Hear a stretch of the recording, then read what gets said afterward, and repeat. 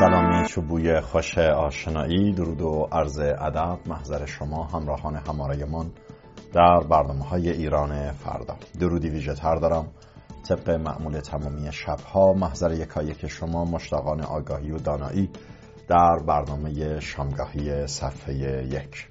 برنامه امشب سه‌شنبه 1 اسفند ماه ایرانی برابر با 20 فوریه 2024 میلادی رو با هم مرور میکنیم با نگاهی بر مطبوعات چاپ تهران، البته با اشارت‌هایی به تازه‌های از ایران، منطقه و جهان. خب خلاصه 1 اسفند اومد و لحظه به لحظه به سمت یک انتخابات تمام نمایشی فرمایشی حرکت میکنیم. خیلی جالب بود، موضوعی بسیاری از روزنامه‌های چاپ تهران بوده از بیرمق بودن و بیرونق بودن این انتخابات، علیرغم تمامی هشدارها، انذارها، تذکرها، وعده‌ها، وعیدهایی که کلیت حاکمیت داره از رأس نظام تا بدنه‌های میانی اشاره میکنن که بایستی به انتخابات حضور بیابند، مشارکت کنند. اما رسانه‌ها خودی در چاپ تهران گزارش‌هایی حکایتگر آنه که اصلا مردم از تاریخش اطلاع ندارن و این خیلی جالب بود. با همین موضوع میخوام شروع کنم. اتفاقا روزنامه هممیهن در گزارشی تحت عنوان سکوت جامعه 10 روز مانده به انتخابات به یک نظرخواهی تلفنی از شهروندان اشاره کرد و ارزیابی که بین کنشگران درباره فضای اجتماعی انتخابات پیش روی هستش. به هر روی حسب این گزارش تنور انتخابات 11 اسفند چندان گرم نیست. نظرسنجی صدا و سیما که اوایل بهمن انجام شد گواه این مدعی است که نتایج این نظرسنجی نشان می‌دهد 52% شرکت کنندگان حتی از زمان برگزاری انتخابات اطلاع هم ندارند. خب این دیگه خودش حکایت‌ها پس پشت آن هستش. آماری که حتی من می‌دیدم سوژه یکی از روزنامه‌های اصولگرا شد، همون روزنامه اصولگرایی که نوشته بود اطلاع از زمان انتخابات گزاری است که از میزان درگیر شدن مردم با موضوع انتخابات خبر می‌دهد. آنطور که پیش بینی می‌شود مشارکت مردم در انتخابات 12مین دوره مجلس حتی از دوره قبل هم کمتر خواهد بود. این در حالی است که بنابر اعلام آقای رحمانی فضلی وزیر کشور پیشین یعنی دولت روحانی، میانگین مشارکت در 11مین دوره انتخابات مجلس که در سال 98 انجام شده بود 42% بوده که اون رو کمتر میزان نرخ مشارکت میدونستن. این رو به قول برخی روزنامه‌های اصولگرا که میگن مردم زمانش رو هم نمیدونن، یعنی براشون اهمیتی نداره.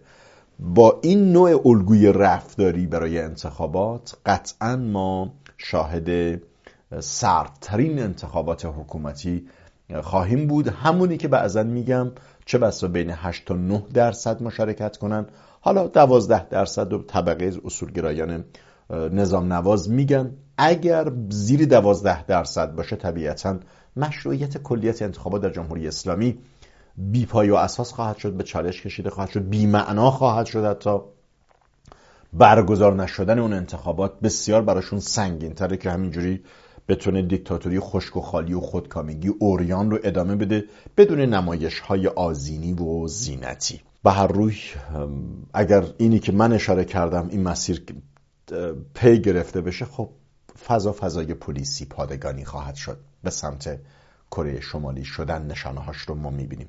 حالا همین رو که مطرح کردم، حالا بحث انتخابات که گفتم مثلا نهاد انتخابات خیلی در تفکر فقه سیاسی معنا نداره. یکی از بزرگترین فقهای نزدیک به حکومت که آقای خامنه‌ای اون رو به هر روی به عنوان متحری حوزه خوانده بود و فیلسوف اسلامی نامیده بود و قصال میگفت که رقص و سما میکرد به هنگام مرگ، مصباح یزدی بوده دیگه. ایشون اساساً به انتخابات اصلا باور نداره، به انتصاب باور داره، اونم با کشف برخی از فقها و نسب امام زمان. یعنی تفکر بر این مدار و مبناست. خود آقای خامنه‌ای هم اون تتم تلاشی که میکنه برای مشارکت به دفعات اشاره کردم، یکی دو تا بعد داره، یکی بعد به هر روی منطقی و بین‌المللی است که خب یک رسوایی عظیم براشون در پی داره که از 2 خرداد 76 با 87% مشارکت انتخاباتی تو دنیا کم نظیر بوده، یهویی بیان زیر 12%. خب این خیلی رسوایی خواهد بود. نکته بعدیش اینه که خب اطمینان بخشی و اعتماد بخشی و اطمینان خاطر به همون ارزشی هایی است که در آستانه ریزشی ها و لغزشی ها قرار میگیرن. نکته سوم این که به هر رویشون پیشینه کار ریاست جمهوری داشته، کماکان بین خرافه گرایان حاکم خودش رو مقداری بین اونها، یعنی بین کوران، ایشون بینای جمعشون هست. بین فقهایی مثل مصباح یزدی و محمد یزدی درست اینها درگذشتن، یا فقهای دیگری که الان حاکمن. مثلا ایشون تلاش میکنه بعضن که خودش رو یک فقیه روشنفکر در قامت جوادی آملی، آیت الله جوادی آملی هم ببیند، نه آملی لاریجانی، من اشتباه این دو تلفظ نکردم لحظه. در هر روی این تلاش‌های از این دست. حالا الان خبرهای حکایتگری اینی که برخورد پلیسی رسمی، یعنی بعد از اینکه انتخابات کلاً بیکاربرد شده و همه رو رد صلاحیت کردن و تعداد معدودی رو میخوام بیارن که مردم مثلا از روز انتخابات خبر ندارن، با سیل مهاجرت نخبگان هم دارن برخوردهای قهرآمیز و پادگانی میکنن، تا جایی که برخورد پلیسی با مهاجرت نخبگان عنوان گزارش تحلیلی روزنامه هم بود که به تفاوت دو رویکرد میپرداخت و به نحوی از آنها تلاش داشت که تمسخر کنه اظهارات مقامات سازمان مهاجرت رو که گفت که از خارج هم دارن میان، گفت که ما اصلا با انباشت نخبه مواجه هستیم. این موضوع بسیاری از روزنامه ها بوده. شما الان میبینید گزارش ها از تهران حکایتگر برخورد با دفاتر مهاجرتی برای جلوگیری از مهاجرت بیشتر نخبگان از ایران هستش. یعنی عملا میخوان دیوار ببندن، مرزها رو ببندن که شما نبایستی مهاجرت کنید. روزگاری سیاست کلی جمهوری اسلامی با آمدن آیت الله خمینی تربیت نیروهای متعهد بود، یعنی در خیابان آدم بزنن، آدم بکشن، خلخالی تربیت کنن و به هر روی متعهد، یعنی پایبند به اصول ارزش‌های انقلاب. از یک مقطعی مشخصاً حالا تا نیمه های جنگ 8 ساله مقداری از انبارهای عهد پهلوی پر بوده و استفاده میکردن و از دوران آقای هاشمی ریاست جمهوری، دوره اول ریاست جمهوری به این طرف متوجه شدن که کشور نیاز به نیروهای متخصص داره و از عبارت تخصص و تعهد همزمان استفاده میکردن، اما میگفتن ما متخصصینی میخوایم که متعهد باشن. و بعدها این چالش گفتمانی به بسیاری از بدنه مدیریت میانی نظام گسترده شد. بخش زیادی از جوانان ایرانی متخصص که با ارزش‌های نظام حاکم همسو نبودن سعی می‌کردن مهاجرت کنن که اوج مهاجرت ها به ایالات متحده آمریکا، به کانادا، آلمان و برخی از کشورها بوده. بعدها این موضوع به دامن آقازاده‌ها و خود خانواده‌های حاکمیت رسید و در یک آماری فقط اعلام شد که بیش از 5000 خوردی نفر از فرزندان طراز اول و مقامات نزدیک حکومتی بورسیه گرفتن یا خارج از کشور زندگی میکنن و اینها همه برای همون تربیت متخصص غیر متعهد بوده. پس در این فرایند چالشی الان شاهد اینیم که برای اینکه نیروهای متخصص نرن، از کشور مهاجرت نکنن، چون بحث فرار مغزاست دیگه، اصلا بحث مهاجرت نیست، بحث فرار ایرانی است از حکومت آدمی خارعی مثل جمهوری اسلامی که ما بیش از 1 سال 6 ماه دیدیم که بحث انقلاب زن زندگی آزادی بوده و بالاترین مقام نظام یک دریغ از یک تفقد از یک دل شکسته ای، دریغ از یک دلجویی از یک دل فرزند کشته ای، در حالی که نمک هم بر زخم مردم و بر جراحت جمعی جامعه میریخ. خب اینها از ارزش هاشون که عقب نمیریشینه و جوان هم که نمیتونن تحمل و تمکین کنن یا بخوان مبارزه مسلحانه کنن و جانشون رو در جهان کوتاه کنونی در فدای اینها کنن، بدین روی مهاجرت میکنن. الان اومدن مهاجرت رو هم میخوان ببندن و با یک لحن خیلی پلیسی و گفتن اصلا با نهادهای امنیتی و پلیسی هماهنگ کردیم، تا جایی که حتما آگاهی یافتید. بسیاری از روزنامه‌ها به این موضوع پرداخته بودن که یک مقام ارشد بنیاد ملی نخبگان از تفاهم با پلیس برای برخورد با دفاتر مهاجرتی و جلوگیری از مهاجرت سازمان یافته نخبگان خبر داد. آقای سلمان سید افقهی قائم مقام این بنیاد مدعی شد عده‌ای کسب و کار در حوزه مهاجرت برپا کرده اند و با هزینه بسیار کمتر کار مهاجرتی افراد رو انجام میدهند و این گونه گمانه‌زنی کرد که یقینا این دفاتر از یک سیستم تأمین مالی میشوند. اون حرف همیشگی میخواد بگه که مثلا آمریکا و اسرائیل پشت این هستن که مغزهای ما رو میخوان بروبایند و ببرند. کل حرف اینه، یک سیستم پشت داره پول میده که با قیمت خیلی پایین این بچه ها رو مثلا منتقل کنه. متوجه نیستن که کشورهای توسعه یافته خب به هر روی با تدبیر و سیاست مهاجرپذیریشون طبیعتاً مشتاق آنند که با کمترین هزینه سرمایه‌های نخبه انسانی رو از جامعه ایران به خدمت خودشون در بیارن و اون حق سیاستگزاران کشورهایی است که مهاجرپذیری میکنن، نه جمهوری اسلامی که به برادران مجاهد طالبان خوش آمد میگوید که همین امروز روزنامه جمهوری اسلامی یک نکاتی نوشته بود که من حتما بایستی به یاد داشته باشم، به اون نکته اشاره کنم که سیاست‌های مهاجرتی در کشورهای توسعه یافته با چه شاخصه‌هایی صورت میگیره که این آدم، من واژه ابله رو میخوام به کار ببرم براش چون از بلاهت در رنج دیگه، ابله هم لزوما فحاشی و دشنام نیست، این آدم ابله و با بلاهت بالا میگه که یقینا این دفاتر از یک سیستم تأمین مالی میشوند. میخواد اینجوری ربط بده. الان میره به سراغشون، خیلی از این دفاتر مهاجرتی رو میبندن و میگن که اینها لانه های دشمن بودن، دو تا کاغذم پرینت میکنن به ملت نشون میدن که ببینید فلان کس نوشته که دیر جان جکسون مثلا، و اینها رو تحت عنوان این که با رابطان دشمنان بودند و اسرائیل و آمریکا و انگلیس بودن و داشتن سرمایه های نیروی انسانی ما رو به تعبیری میبردن، چه بسا با چند تاشون برخورد نمایشی صورت بگیری به بخشی از نیروهای همسان و همسو و همسنگ خودشون که از میزانی از بلاهت در رنجن، اونها هم اغوا و اغنا بشن که ببینید و عجب نیروهای امنیتی داریم که چند تا سیستم مهاجرتی رو بست. به هر روی آگاهی یافتید. قائم مقام این بنیاد ادعا کرد مهاجرت پزشکان از ایران در چند سال اخیر نه تنها بیشتر نشده بلکه سیر نزولی داشت و گفت در حوزه مهاجرت پزشکان ما بحران نداریم، در حالی که این دروغ محض. اتفاقا روزنامه هممیهن این رو به سخره میکشون، گفت اصلا ما با انباشت پزشک مواجه هستیم، دیگه قرار نیست از هند و پاکستان پزشک بریم. تمامی گزارش‌ها حکایتگر آن هستش که اتفاقا بخش عظیمی از پزشکان از ایران دارن مهاجرت میکنند، حالا بماند مهندسین و حوزه آیتی که بیشمار هستش. علی ای حال این مقام از کنترل ورود و خروج افراد تحصیل کرده خبر داد و گفت قرار است پلیس گذرنامه در بنیاد ملی نخبگان نمایندگی به دفتر داشته باشد تا اطلاعات مربوط به ورود و خروج نخبگان و افراد مد نظر ما رو به صورت آنلاین و کمتر از 1 ساعت در اختیار ما قرار دهند. خب به این نکات توجه نمی‌کنند که نخبگان المپیادی در زندان اوینند. به این نکته توجه نمی‌کنه که اساتید برجسته دانشگاه در حوزه جامعه شناسی در زندان اوینند. به این نکته توجه نمی‌کنند که دانشجویان برگزیده حوزه علوم انسانی با یک فرمان حکومتی مبنی بر ضرورت اسلامی شدن دروس اسلامی تمام دپارتمان‌های جامعه شناسی بسته میشه و بیکار میمانند.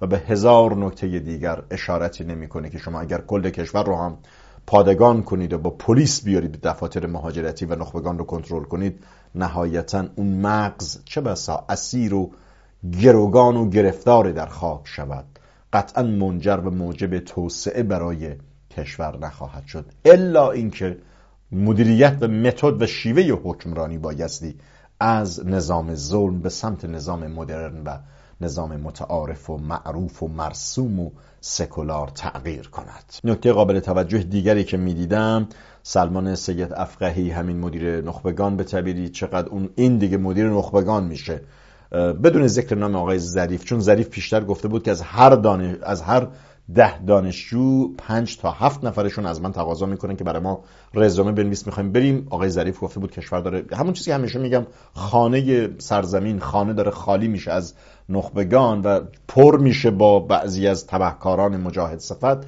آقای ظریف اینو گفته بود. این آقای مدیر نخبگانی به ظریف ذکر نام نکرد و گلایه کرد که این کسان، یعنی آقای ظریف ها، دارن جو سازی میکنن. خب خبرها و نظرها رو دنبال میکنم با دیگر مطالب منتخب. بابک زنجانی به صدر تمامی رسانه‌های چاپی تهران باز آمد. مدعی شدن رسانه‌های چاپی و همینطور مقامات قضایی که هر آنچه که ایشان در خارج از ایران داشت پولهاش رو به تهران منتقل کردیم و حتی پولی که بدهکار بود بیش از آن شد. اموال منتقل شد به تهران. بازگشت اموال و همه بدهی و خسارت بابک زنجانی از خارج از کشور به ایران. این خبر را رئیس قوه قضاییه اعلام کرد. بر اساس گزارش و کارشناسی اولیه تمام بدهی او و خسارت او رو پوشش میده. فاسد گستری و فاسد نوازی.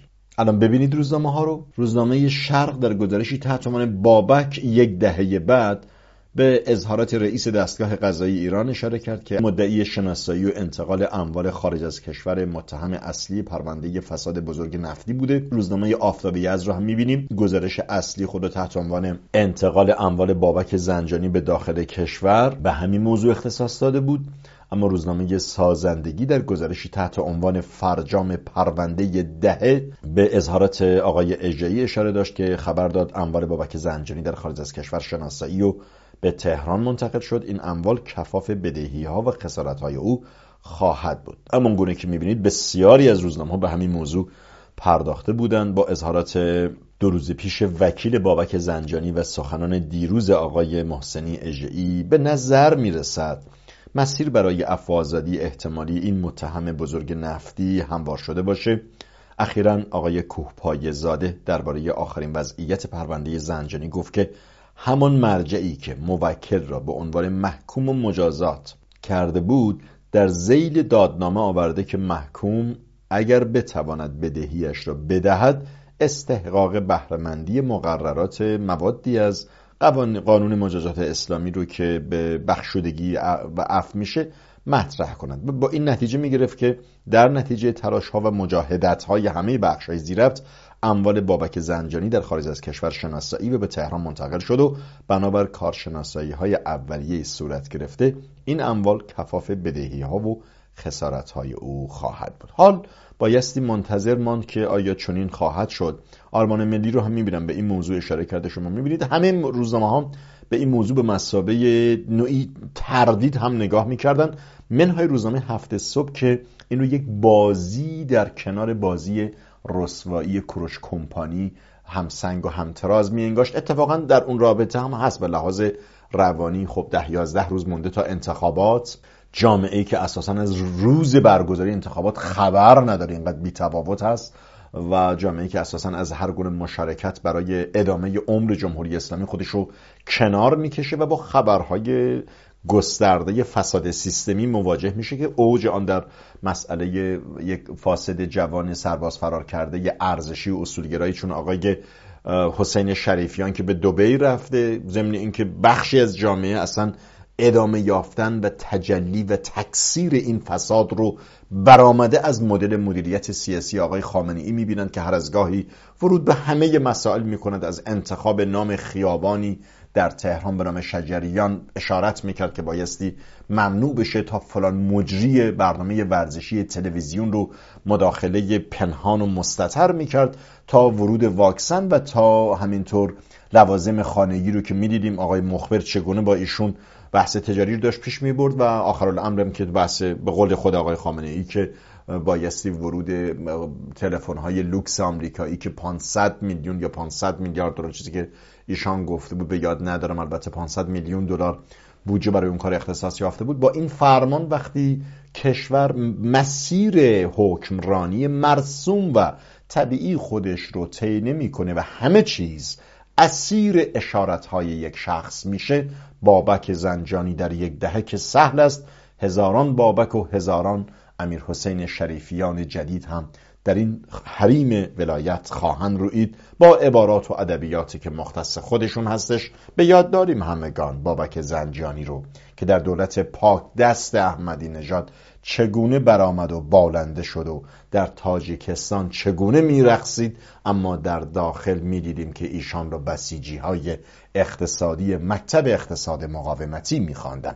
از بابک زنجانی تا کوروش کمپانی همون گونه که میبینید عنوان گزارش روزنامه هفته صبح هستش که به اطلاعات به تعبیر این روزنامه دست اول از 2 پرونده مالی بزرگ امسال و 10 سال قبل میپرداخت. البته اطلاعات دست اول اصلا گیریم که بدن باشه نباشه، همونی که من اشاره کردم، ماهی که از سر گنده گردد نیزه دوم، اصلا اطلاعات بگیریم.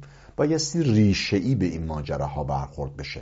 تو بابک زنجانی هم اسیر همین مطلب بوده که من اشاره کردم. وقتی نظام حکمرانی از داشتن روابط متعارف در جهان آزاد خود رو محروم میکنه و سیاست‌های مقاومتی پیشه میکنه و به همه جا سنگ میاندازد و ریگ میاندازد و بر رین میرود و پارامترهای به تعبیری بی‌ثبات ساز رو با نبرد نیابتی در شامات پیش میبرد، طبیعتا تحریم میشود، طبیعتا نظام بانکی از مدار سوئیفت و روال عادی خارج میشود و طبعا به تعبیر خود آقایون که در دور زدن تحریم ها بایستی تمرین کنن و در یک فضای دور زدن ها و چون این تمرین دور زدن تحریم هست که فساد لانه میزند و فساد میروید، که البته به جای دور زدن تحریم ها مقامات را دور زد و اموال عمومی را صرف سرمایه گذاری شخصی خود در کشورهای خارجی کرد. بابک زنجانی یکی بود که چه بسا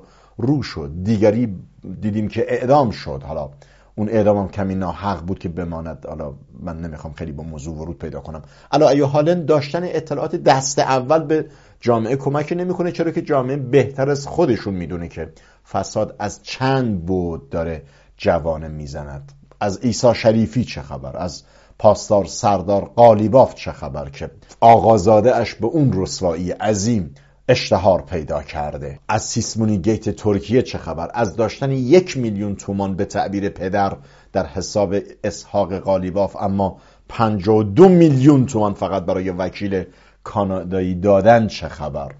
این همه فساد انباشته رو که نمیتوان با ارائه اطلاعات دست اول به تعبیری روشنگری کرد. خب خبرها و میبینیم همه مطالب حول بابک زنجانی است تو روزنامه ها.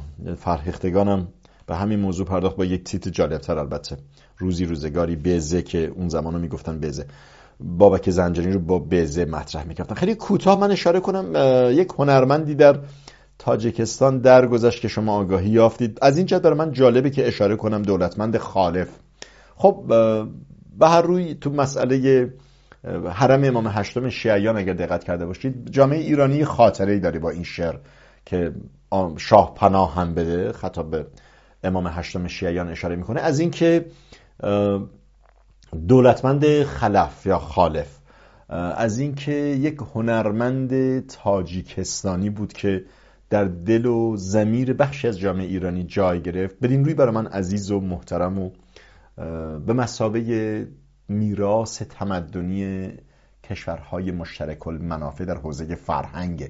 از این بابت خواستم یاد و نامش رو گرامی بدارم، چرا که بسیاری از کشورها حتی غیر همتبار مثل عراق، بعضا ما شاهد این بودیم در عهد پهلوی که به مرحوم هایده، به مرحوم محستی و دیگر خوانندگان ایرانی، به هنرمندان ایرانی مهر می‌ورزیدن، دعوت می‌کردن و یک تبادلی از پل فرهنگ ها بین ایران زمین و ایران فرهنگی با کشورهای همجوار بود، درست برعکس آن چیزی که جمهوری اسلامی اومده و همه اینها رو در واقع سیل برد و سعی کرد که یک فرهنگ جدید شهادت و مداخله گرایی و از هلال شیعی و نیابتی و مقاومت و حزب الله و انصار الله رو پیش ببرد که جز خصم افزایی برای جامعه ایران دستاوردی نداشت. بدین روی هست که من تأکید میکنم همواره بایستی حریم فرهنگ، ساحت فرهنگ رو فر بر سیاست بدانی. من عملا وقت من به انتها رسیده و بیش از این امکان بازخوانی مطالب رو ندارم. تا درودی دوباره در شامگاهی دیگر و با تازه هایی از هر روز ایران در ایران فردا. بامداد روشن، آسمان آبی. بدرود.